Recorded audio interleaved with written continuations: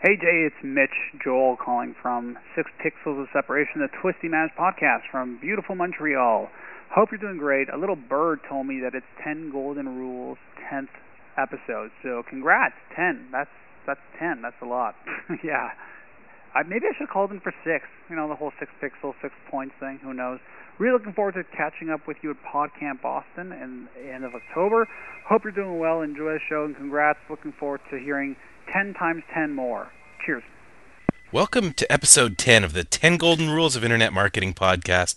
Very excited about this show. We have some cool call-ins, an amazing conversation with web design icon Steve Krug, the author of Don't Make Me Think. We've got a special best of live from the blog, and we'll mash up AC/DC, the B-52s, traditional Jewish klezmer, and hip-hop.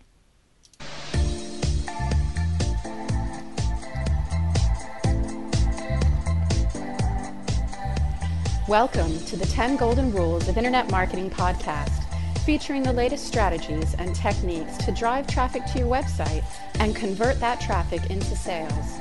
Now here's the CEO of 10goldenrules.com, Jay Berkowitz. Well, good morning, good afternoon, good evening. Thank you so much for spending some time with episode 10. This is a special podcast for us, of course, at a company named 10 Golden Rules.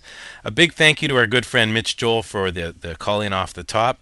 We've got 3 to 4 really kind greetings we'll share with you throughout the show. If you're listening to your first TGR podcast, welcome aboard. If you like what you hear, please take a minute to go over to iTunes, click on the iTunes store, and search 10 Golden Rules, and you can sign up for this podcast. Every time we do a new show, you'll get a download free to your iTunes, which you can drop on your iPod, burn to a CD, take it in the car as I did yesterday. Actually, with one of Mitch Joel's shows, took it with me on a commute. It was great company. We also love your participation. Please give us a call at 206-888-6606. Ask us a question. Give us some comments or suggestions. What would you like to hear on the show? Who's someone great we could interview? Something you'd like to participate? Would you like to tell us about a website or a new web tool or project, something you're using?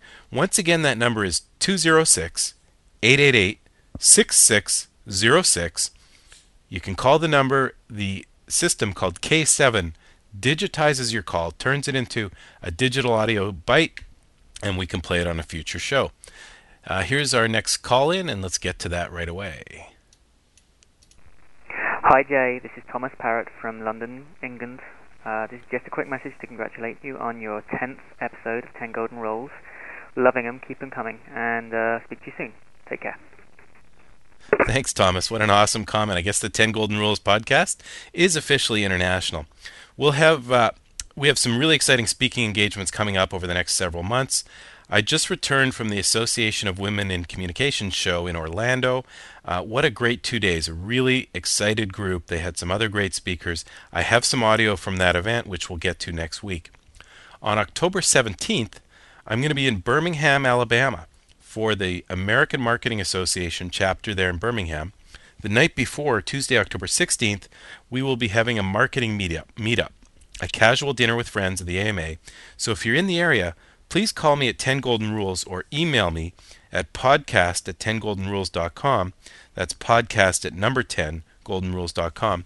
And Allison and some of the organizers of the AMA event would be happy to have you join us for a marketing meetup. At noon Eastern Standard Time on October 24th, I will be interviewed on the live podcast called That Affiliate Thing with Sean Collins and Lisa Piccarelli. You can hear that at webmaster.fm. The guys do a great show all about affiliate marketing.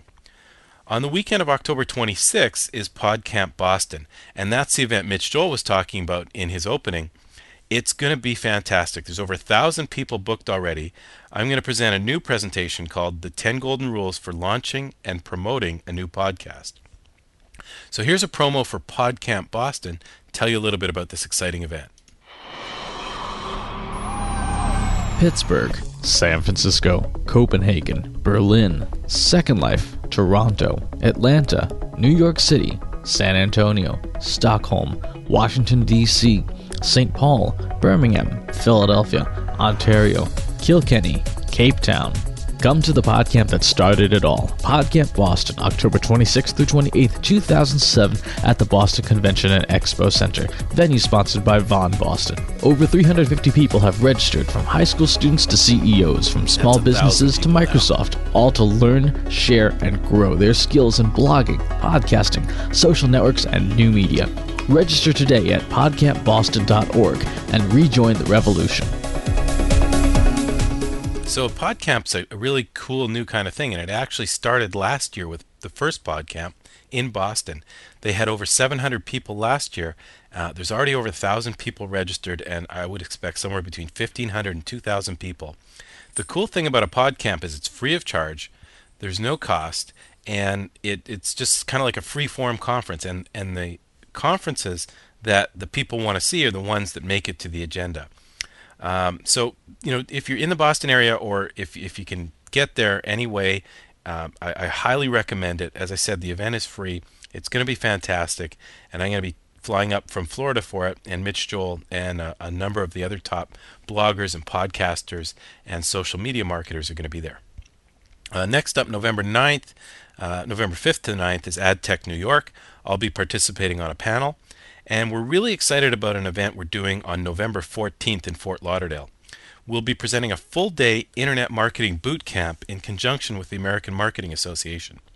I will present the 10 Golden Rules of Internet Marketing. Our search manager, Catherine, will share the latest strategies on how to get your site picked up in the search engines. Margie, our VP of Operations, is going to do a piece on pay-per-click and conversion strategies. I'm going to wrap the day up with Web 2.0, the 10 leading trends in Internet marketing.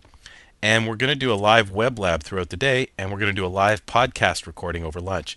So it's a full day. The American Marketing Association is going to offer a certificate for the day, and it's really a great way if you want to hone your skills or get a quick start in internet marketing. You'll have everything covered from basic internet marketing, search engine optimization, a bunch of the newest trends and tricks and technologies from Web 2.0. I highly recommend it. You can find information on our site or at amasouthflorida.org. Finally, December 10th is SIPA, the Specialized Information Publishers Association. It's the 24th annual marketing conference at the Lowe's Hotel in Miami. SIPA, S-I-P-A. There will be a link in the show notes for all of these events, and right on the homepage of 10 Golden Rules you can find links to all of these events. Hey Jay, this is Joseph Jaffe from Jaffe Juice and Across the Sound, the new marketing podcast.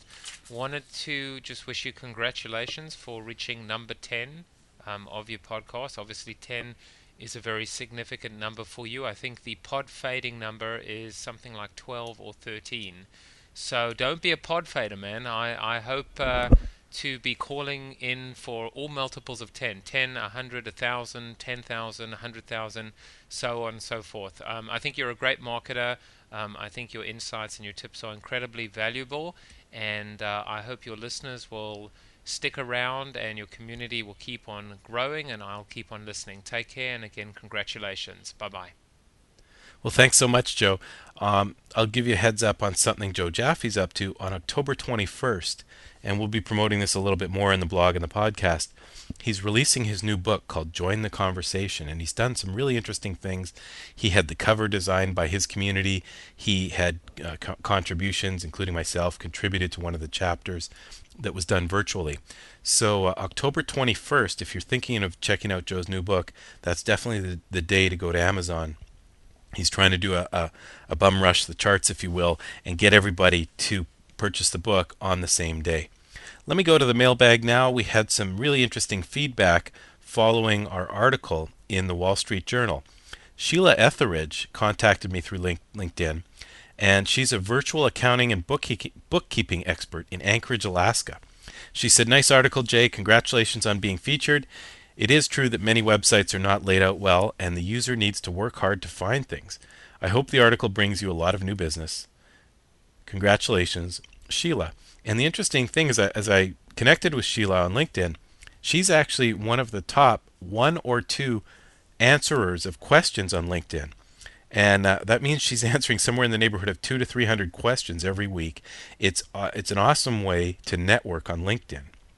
Another email came from Shashi Bella Makonda, and I apologize, I don't know the pronunciation. He's a web tools, mobile products, and product innovator in Washington, D.C. He said, "Congratulations, I hope you will go to Social Poster and make sure the world hears of this recognition. My friend Rahit Bagarva's blog is also featured." Well, thanks so much, Shashi.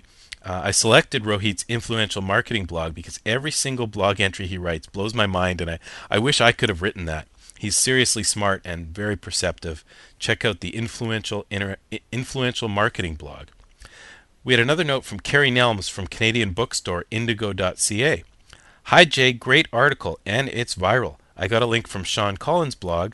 Just goes to prove that you embody golden rule number 9, which is the best never rest, which is a rule about continual innovation in internet marketing."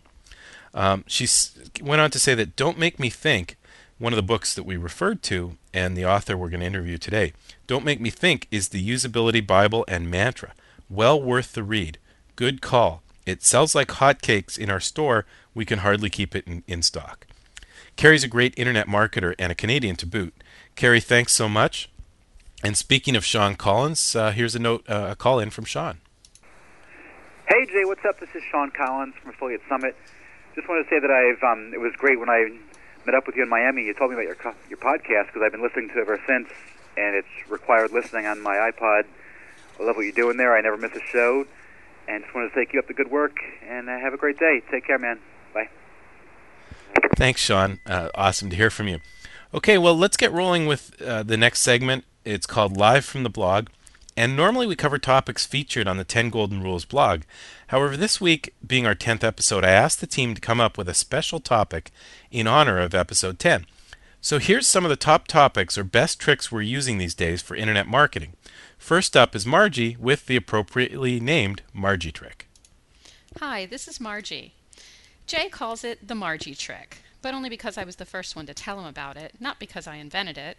Still, it's fun to refer to it that way.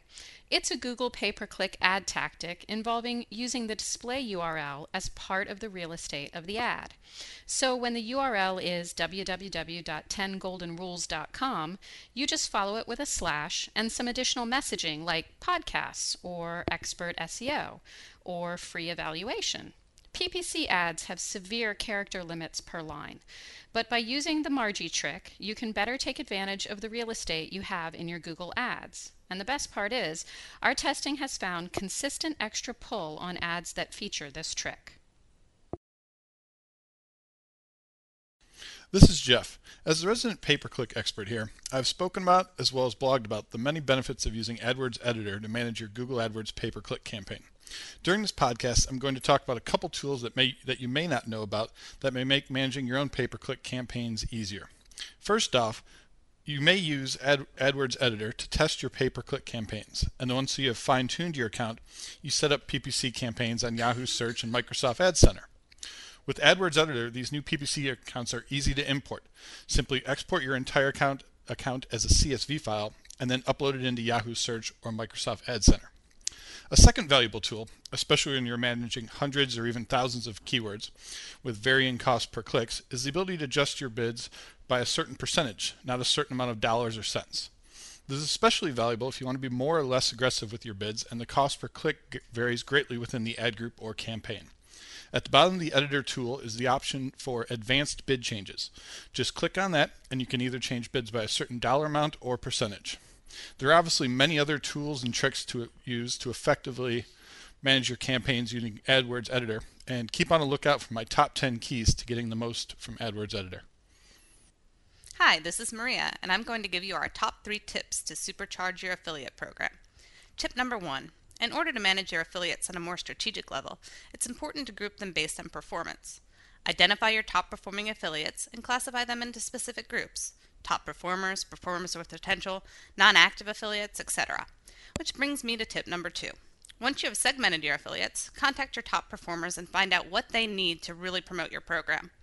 They may need special creative, or you could negotiate a higher commission rate. A newsletter is also a good way to get in front of your affiliates and remind them to promote your program. Let them know of any updates to your site, announce any contests, incentives, or any seasonal opportunities. Now, tip number 3. Reach out to inactive affiliates and encourage those who haven't started promoting you to put up links. You may even offer an incentive to do so. Once again, the focus is on developing the relationship. Hi, this is Michael, your TGR PR Pro, and I want to share one of the basic principles of new media PR that is often overlooked by traditional publicists. Press releases put on the web today don't die. Since they're all text-based and easily searchable, they are great Google food. When you're writing your release, it's vital that you include keyword phrases that people are searching for. By using programs such as Yahoo's keyword tool found at inventory.overture.com or wordtracker.com, you can easily find these popular terms. Don't forget, this is one of the easiest ways to increase the performance of your press release and be found when people search Google and Yahoo. Add these terms in the title and throughout your release, and you will notice a difference on your ranking in the search engines. Hi, this is Catherine. Before we ever touch any words on the page, my team develops a strategy for search engine optimization. A key element to developing this SEO strategy is understanding your existing competition and how they're doing in the search engines. iBusiness Promoter, otherwise known as IBP, is a sophisticated piece of software made by Xandra. Its top 10 web page optimizer suite compares your existing web page against its competitors for a specific keyword phrase. Breaking it down element by element, IBP examines everything from meta tags to body text, internal linking to file naming. Other valuable modules include Search Engine Ranking Checker, Spider Simulator, Keyword Density Analyzer, and Top 10 Inbound Link Optimizer. Now, IBP isn't a magic SEO bullet, but in the hands of an experienced search professional, it can help create a golden internet marketing strategy. Hi, it's Chris. I'm going to talk briefly about website entry points. A website entry point is any page of your website that someone surfing the web will first enter your website from. They can be coming from a search engine, blog, forum, or wherever. This is the first page the user will see. Because the entry point can be any page of your website, it's important to have key elements on all your pages to let the users know where they are and what they can do. Remember to have your logo and tagline describing who you are and what you offer on each page. The top left corner has become the standard place for your logo and tagline, and when users click the logo, they should be taken to your homepage. Also, make sure your navigation is user-friendly and stays constant throughout all the pages of your website. And on each page, show clues for "you are here," identifying which page of the site the user is on. This will give the user a sense of assurance in knowing where they have landed. If they don't have a good sense of where they landed and what the website offers, it will only take seconds before they click the back button and leave your website.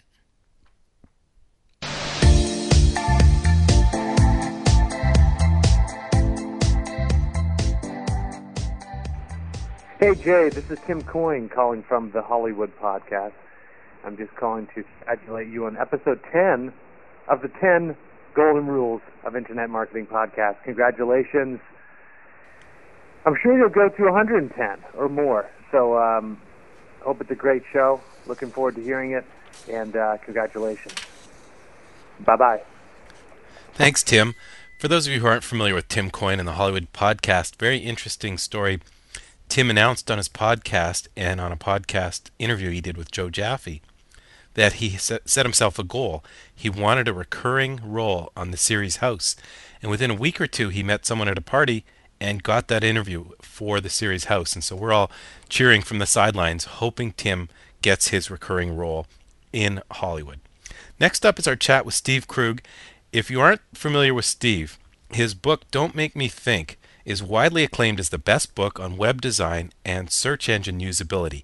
That is, designing your site so it's easy for people to use, easy for users to navigate and find what they want and seamlessly interact with the site. About 3 years ago, I purchased a number of copies of the book and sent it out to all of my clients for a Christmas or Hanukkah gift. And I said, this book is easily worth more than any gift I could send. Steve and I connected in an interesting way as well, because he was, of course, one of the first books that I recommended in the Wall Street Journal, and he contacted me right away by email and said thank you so much, and we talked a little bit about that part of the story. The sound of the phone lines isn't great on the interview. I apologize, but the interviewee is fantastic. So please enjoy my discussion with Steve Krug, and let's go to that right now. Book, Don't Make Me Think, and hopefully everyone on the show has heard of him. And Steve and I met virtually in the last week or so when I recommended his book as in the recommended reading section of the Wall Street Journal. We were tapped to supply our list of top books and websites and blogs and podcasts, and Steve's book was right at the top of my list. I've been a big fan of the book for a long time. I've promoted it and recommended it in probably over 50 times that I've given the 10 Golden Rules of Internet Marketing presentation. So Steve, welcome to the 10 Golden Rules podcast. Thanks, Jay. And thank you so much for doing this. We're happy to. Thanks for the mention in the journal. The main outcome from my perspective, I had a bunch of people, write me and say that they saw it, but my wife was very impressed that I was in the Wall Street Journal. So you know how valuable that is.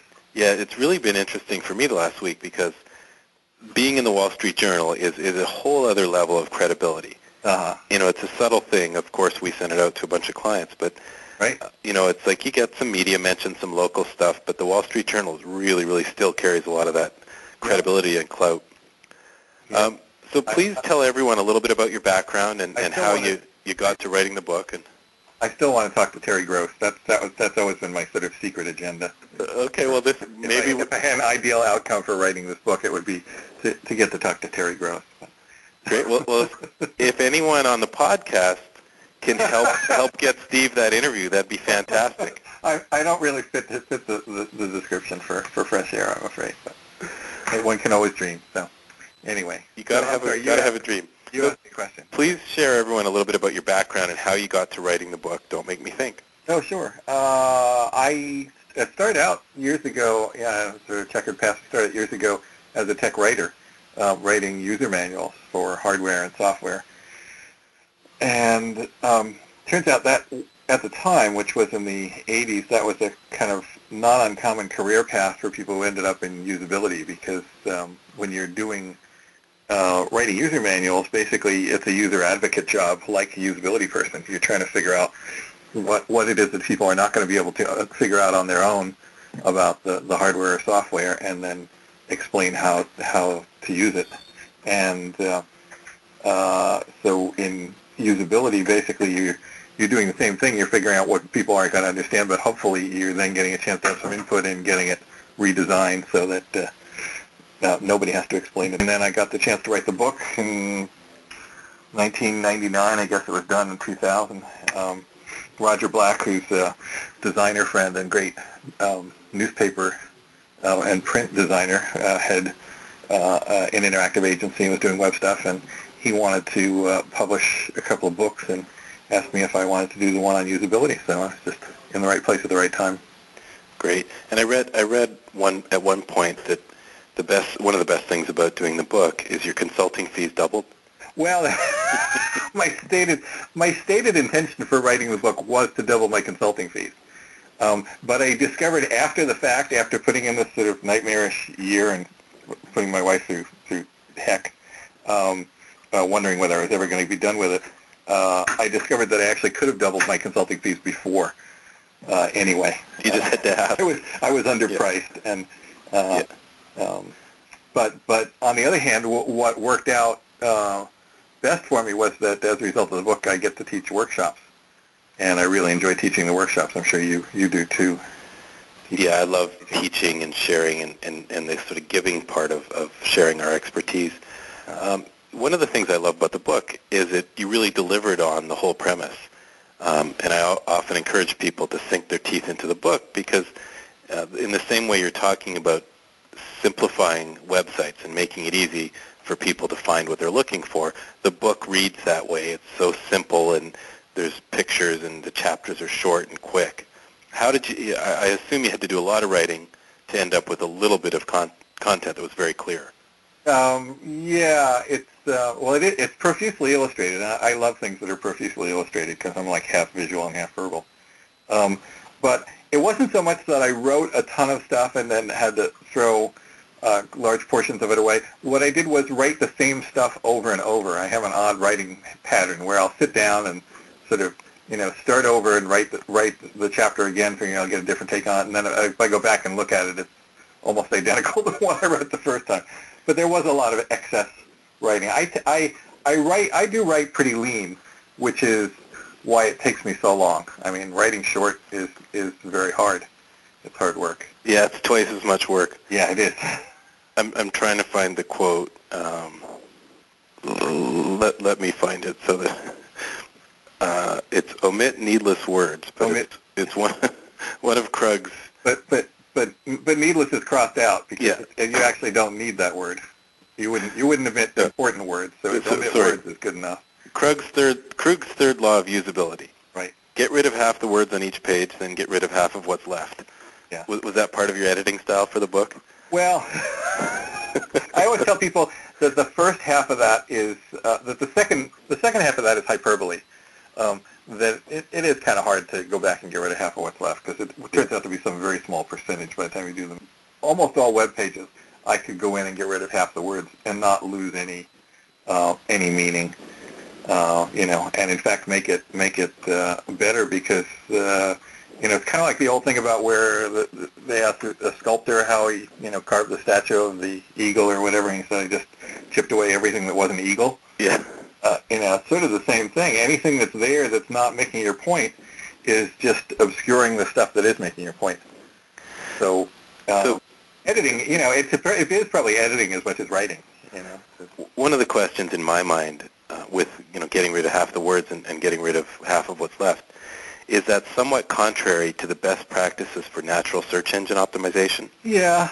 The search engines read words on the page, and we recommend it having somewhere between 250 and 1,000 words on every page on a website. Right. How do those two things sort of work together? Well, I'm not entirely sure yet. I've been sort of trying to catch up on SEO the last couple of years and figure out what the truth is. I guess I'm not sure that having more than 250 words that aren't really meaningful is a good thing. I mean, I doubt if you'd recommend just repeating the key phrases over and over until you got up to 1,000. Actually, you're really talking about meaningful content. We recommend selecting 3 phrases that you want to target on each page. Right. And you want to repeat those phrases 2 or 3 times. Right. You want to try and have them in the title tag, in the H1 header tag. Right. And the key thing I think that the Google algorithm looks at is keyword density. So what percentage of those keyword phrases as a percentage of all the keywords on the page? Right. And you want to have somewhere between 7 and 10% keyword density for those target phrases. So, you really can have a 250 or 300 word page and have it perfectly optimized. So yeah. It's just a matter of it's a matter of even if your SEO works and you're getting people to the page, if your point is obscured when they get there, then you're not really going to get much payoff from it. Yeah, so important. The page has to work when they get there. So exactly. All of this stuff is trade-offs. It's all trade-offs. Yeah, because if the page is well optimized and Google shows the page, when they click on that link on a search engine result, they come to that page. They don't go to your home page. Right. So if that page is just walls and walls of text and there's no call to action, right, you're not going to get the action you're looking for. Yeah. What are a couple of real basic tips for someone building their first website? Well, my most significant one that I spend most of the time talking about nowadays is show your work in progress to people. Or do user testing. And all user testing means is take what you've gotten and show it to somebody and ask them what it is, or ask them if you have enough, ask them to try using it, and you'll find out whether you're on the right track or not. You'll learn something every time you do that. You'll learn something. But people tend to work in a vacuum. They tend to there's a kind of natural tendency to want to perfect the thing before you let anybody see it. Yeah. And that's disastrous, because the thing with testing is it just works. I mean, you know this. It works. Anytime you show this stuff to somebody, you learn something. And you learn something important and useful that you couldn't figure out on your own, because when you're working on it, you're much too close to it. You have no distance from it at all, so you can't see it the way other people are going to see it. So certainly testing throughout the process is important. Go into another one. You've already sold 50,000 copies of the second edition of the book, which is phenomenal. Congratulations. Thank you.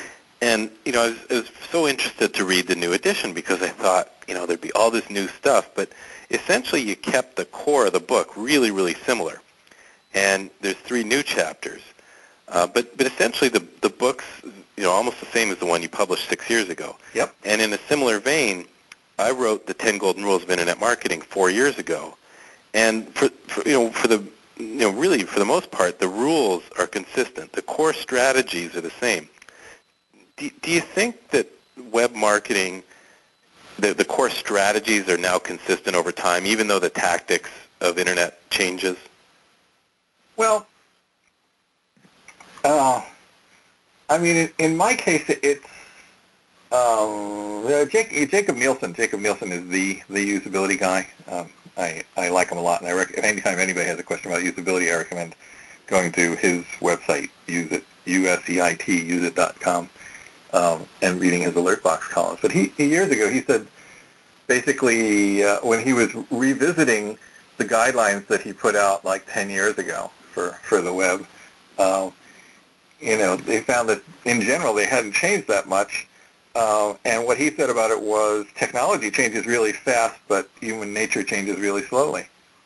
And the things that I'm, trying to get people to do have more to do with human nature than with technology. They have to do with whether people can understand what you're talking about, whether you're getting your point across, whether you're, presenting differentiation of what it is you're doing from everything else in the world. And so I went back and reread the book, and was sort of poured over it for a while and tried to figure out what it was that I could change. And I found I did, I still agreed with, a nice feeling, but I still agreed with all of it. Yeah. And there were a few things that mostly what I did was I threw some things that I thought were a little less important than they had been. I threw them overboard just to try and make some room for some new stuff without having the book get too much bigger. But I think, I don't think the rules for usability have changed too much at all. I think people have gotten much better. I think if you look at websites in general, websites have gotten better. People don't make as many of the beginner mistakes that everybody was making years ago. One reason is because the web is such a nice public medium. It's really easy to go in and copy. So people copy the good stuff. Yeah, they start with, here's a couple competitors doing a great job. Exactly, and there's nothing wrong with going in and doing the same thing, and so I think that's helped things progress pretty quickly to the point where the stuff works reasonably well. There's still always, room for improvement individually, and I'm sure some new stuff is going to emerge. All the social networking stuff is sort of new, but how it works and how it's implemented isn't really that different. It's just the concept of what the thing is doing is different. Yeah, but when it comes down to Facebook putting together a page, it's either intelligible or it's not, and it's either laid out well or it's not. Facebook is just Friendster, 7 or 8 years later. It must be really painful to be that far ahead of your time. Yeah, that must be really galling. Yeah, $10 billion. Well, we made $100,000 way back when. So, what I mentioned that I refer to your book in all my presentations. It's generally around golden rule number 3, which is to create a UVP, which is our symbol for a unique value proposition. Right.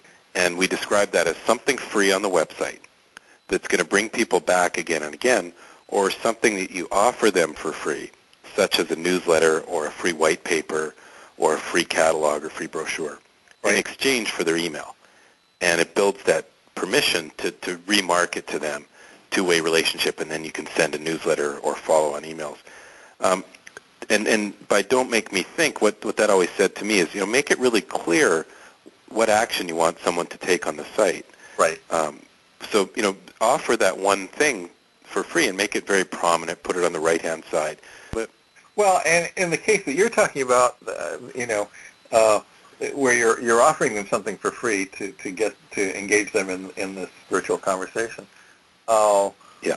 One of the things that people don't do is show them what it is they're getting. I always say it's like if you're giving them a newsletter, then give them a sample of the newsletter to look at. On the page where they're going to be signing up for it. Don't make them buy a pig in a poke. And people really look for that in testing that you've done. Yeah. That's a great insight. Thank you. We'll put that into play right away.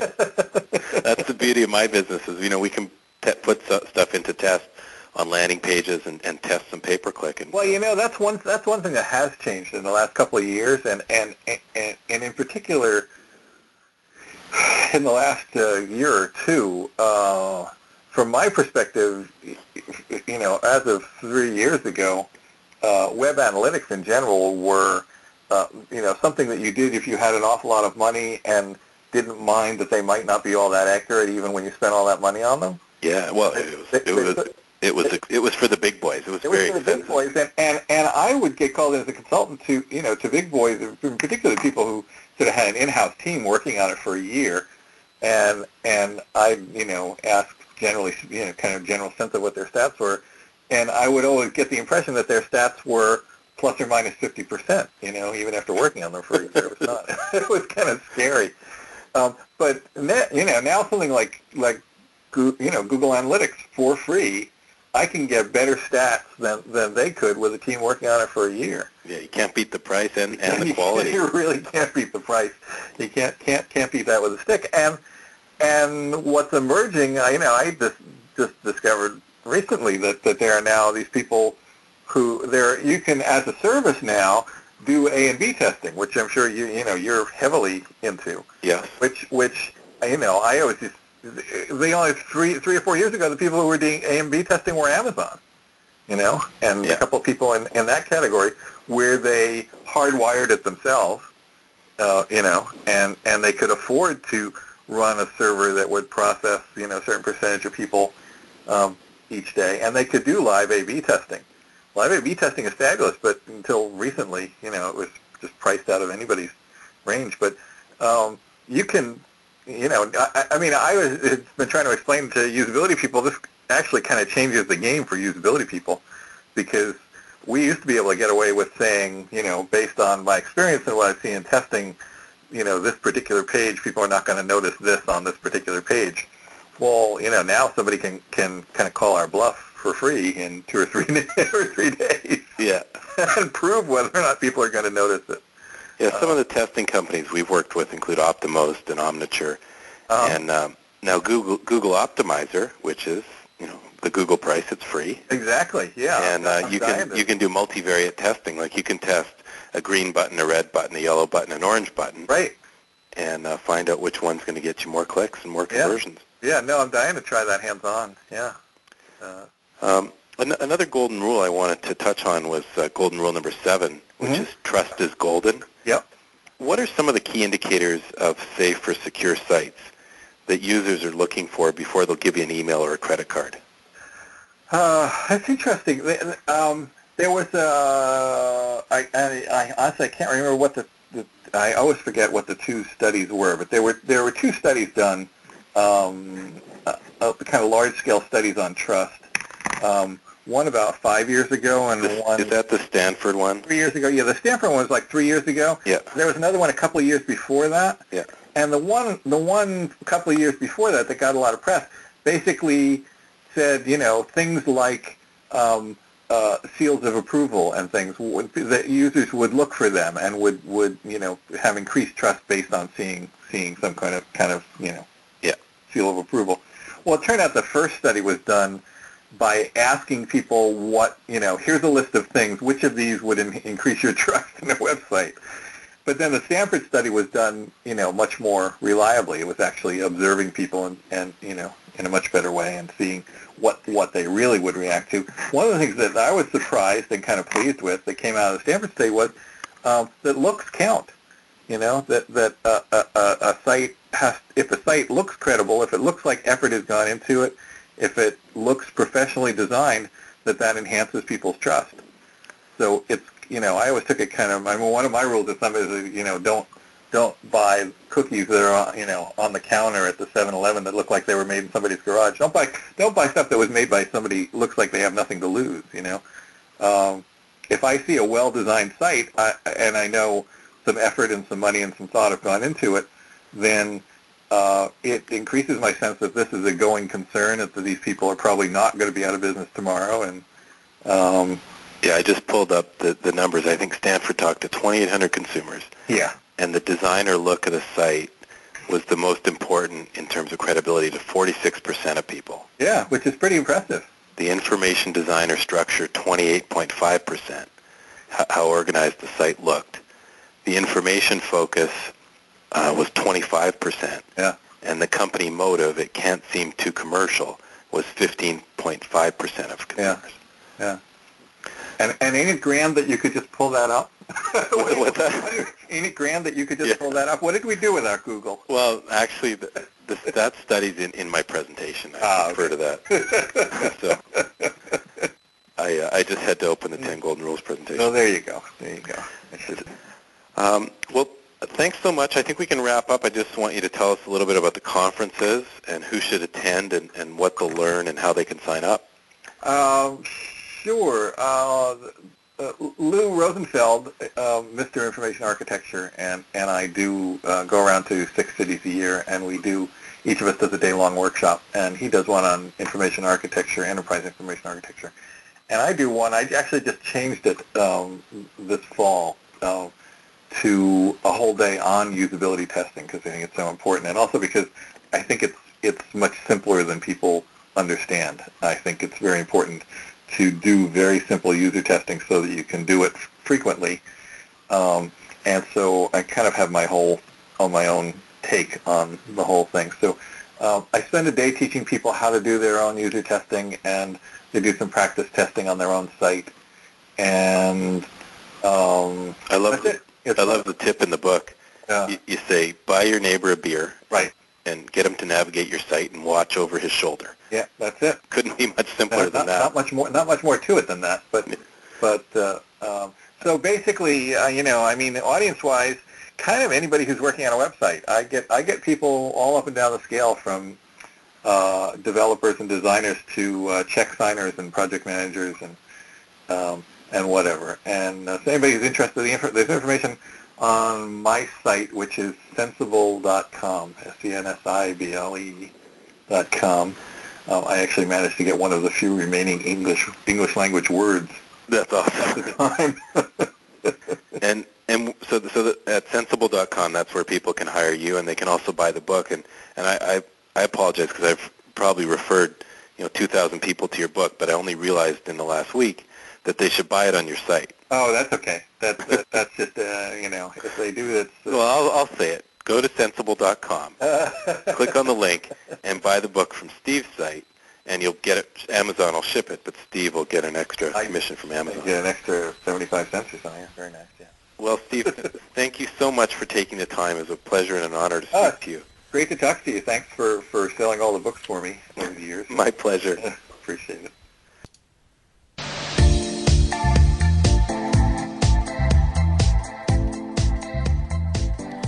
Well, our final section today is a combination of what's hot and the song of the week.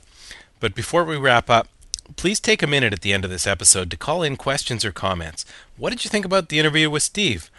What's on your mind? What's working for you in internet marketing? Give us a call. 206-888-6606. Take a minute. Put that number into your speed dial on your cell phone. 206-888-6606. And anytime you have a thought or idea, please share it with us or send us an email to podcast at the number 10 goldenrules.com. Podcast at 10goldenrules.com. So let's get into what's hot, and here's the intro.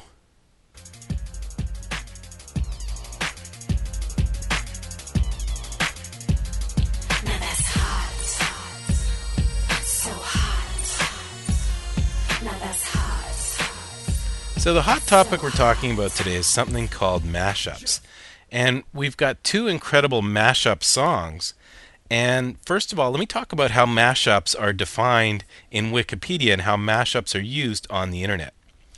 In Wikipedia, they say a mashup is a web application that combines data from more than one source into a single integrated tool. A typical example is the use of cartographic data from Google Maps and to add location information to real estate data from Craigslist, thereby creating a new and distinct web service that was not originally envisioned by either service. So essentially what they do is they take apartment listings or real estate listings on Craigslist.com and combine them with Google Maps so you can see the physical location derived by an address on the Maps function on Google. The term mashup originally referred to the practice in pop music, notably hip-hop, of producing a new song by mixing two or more existing pieces. A quick search on the news engine on Google found that IBM unveiled a preview version of two new tools it said will allow non-technical users to mash up information and data from disparate sources to build new applications.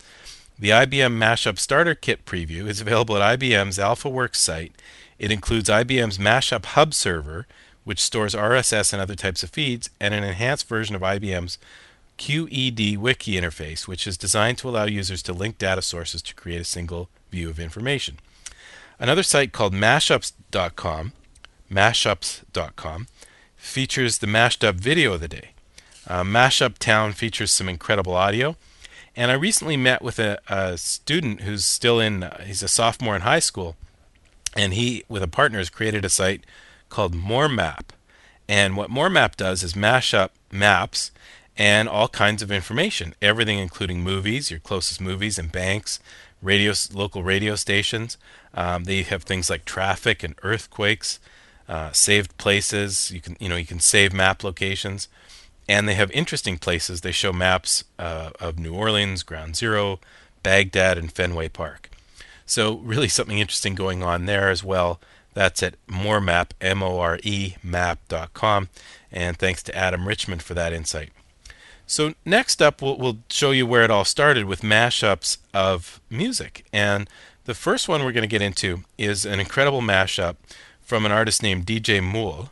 And he is... you can find him at djmoule.com, djmoule.com. He'll be in San Francisco on October 13th. I first heard of him on the DSC, the Daily Source Code, Adam Curry's Wild Ride at podshow.com. And DJ Moule gave us permission to play this song where he mashes up the B-52s and AC/DC. It's called Bohemian Thunder. And then we're going to wrap up with another really cool mashup. And this one actually has an amazing video to go with it. It's by an artist called So-Called, and it's a mashup of ancient klezmer music and modern hip-hop. The artist goes by the name of So-Called. I knew him growing up because he's actually my cousin. His name's Josh Dahlgren, and he's an incredible artist. And you've got to check out the video as well. If you search So-Called on YouTube, he's got a couple of amazing, amazing videos. The video for this song, called You Were Never Alone, it has over 500,000 views. And So-Called is presently touring in Europe. You'll find him in Roubaix, Strasbourg, Dortmund, Bremen, and October 23rd he's playing Divan du Monde in Paris. So Josh is having an awesome October as well. So first up, DJ Moule mashing up AC/DC and the B-52s, and we'll close out with So-Called You Were Never Alone. Have a great week, everybody. Hey!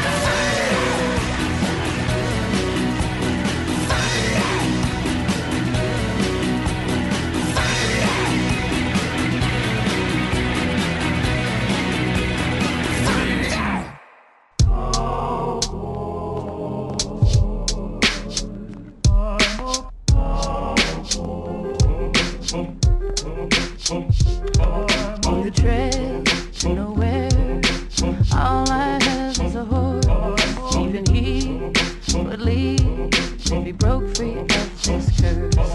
All I got's memories, they aren't even mine. The dry wind wails till the song is blown away. At night I look to the stars. Well, they say Kaddish for me. The Pole Ranger, the Chrome Manger. At night I look to the stars. Pedal buzz fly from high disguises lines. Well, they say Kaddish for me.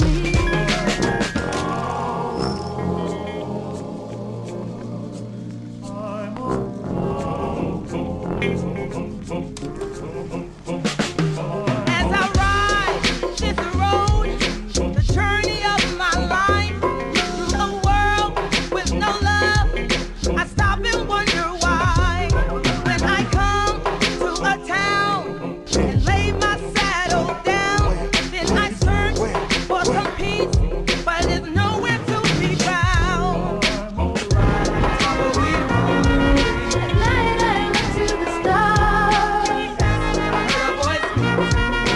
You are never alone. At night I look to the stars. They say Kaddish for me. This is straight from the horse's mouth. We are buried treasure. Vagabonds traveled on gravel, palm battles going strong forever, ever, ever. This is straight from the horse's mouth. We are buried treasure. Vagabonds traveled on gravel, palm battles going strong forever, ever, ever. Bounty on my head, spurs on your feet. We are the out-of-towners, the county gives us grief. Or iron horses, we gallop at light speed. New sheriff in town, I still fit the description. So they stressing me to do them like ashtrays and put the clip on maintain cause I'm chosen. Like hieroglyphic inscriptions to be decoded by those who ain't frozen. Word up.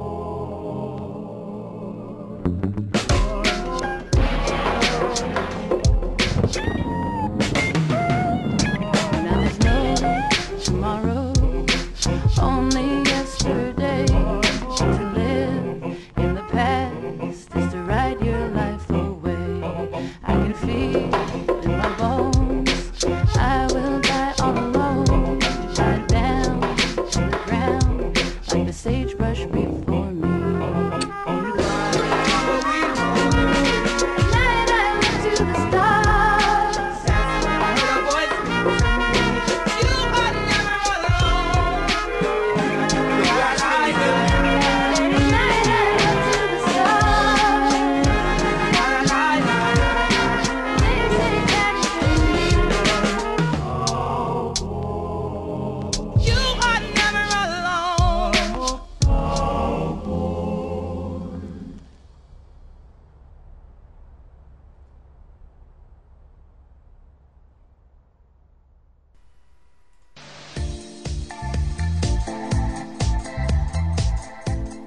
Thank you for listening to the 10 Golden Rules of Internet Marketing podcast.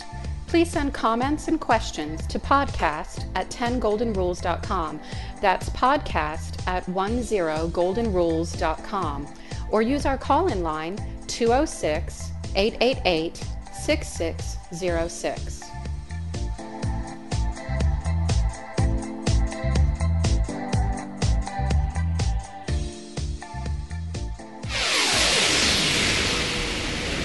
This podcast is produced with Cast Blaster.